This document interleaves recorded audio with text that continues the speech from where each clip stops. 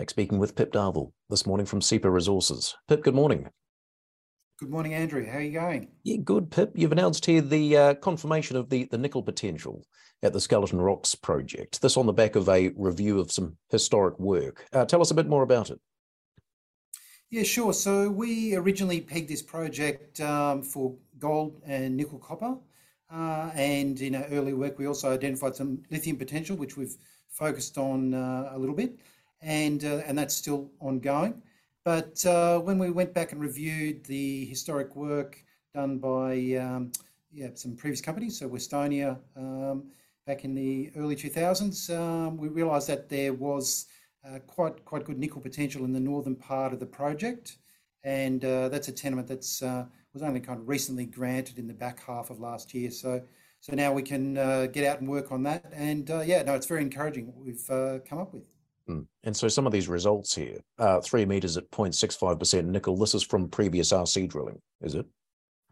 Yeah, that's right. So previous holders of this ground, what they'd done was they did quite extensive soil sampling, and then that gave them encouragement to go and do some follow-up drilling, which they did in about 2006.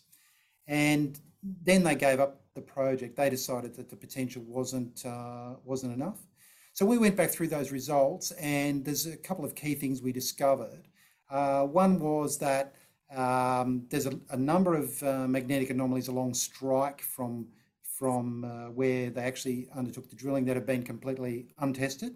So if people take a look at our release, it's like a trail of islands, nice red dots in the mag, and one of those has been tested, but several of them haven't.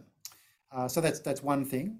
And in the one that they did test, the best results they got was on the southern end of the drill lines, and that would tell you to kind of keep going. And for whatever reason, we're not sure, they didn't continue drilling. And there's a few indications that there were drilling challenges, that they encountered at the time when you read the reports. So basically, we've got the best results at the end of these drill lines. And it's kind of open to the south on both of them. So that's where we'll kind of start. And then there's obviously those other anomalies along strike to the east and west over several kilometres that also look like they're worth testing. So yeah, plenty to go on with. And what about the lithium potential here, Pip? Yeah, it's proving to be a bit elusive, I have to say. We've done the 2 drill programs, and we've got these lithium and associated kind of elements, anomalies that we've identified, and we're still hunting for the source. So that's more the treasure hunt that's got to continue. And we were out there recently, early last week. We were out there collecting more samples, looking at more rocks, and doing a lot of head scratching to try and work out, okay, where next for that. And so I guess the advantage is that, we've got 2 things to work on at this project now. We've got the nickel potential, and at the same time, we can go out and also be trying to work up the next drill targets for the lithium as well. So, plenty to go on with that Skeleton Rocks. So that's Skeleton Rocks. Near term, Pip, what's in the pipeline as far as news from SEPA?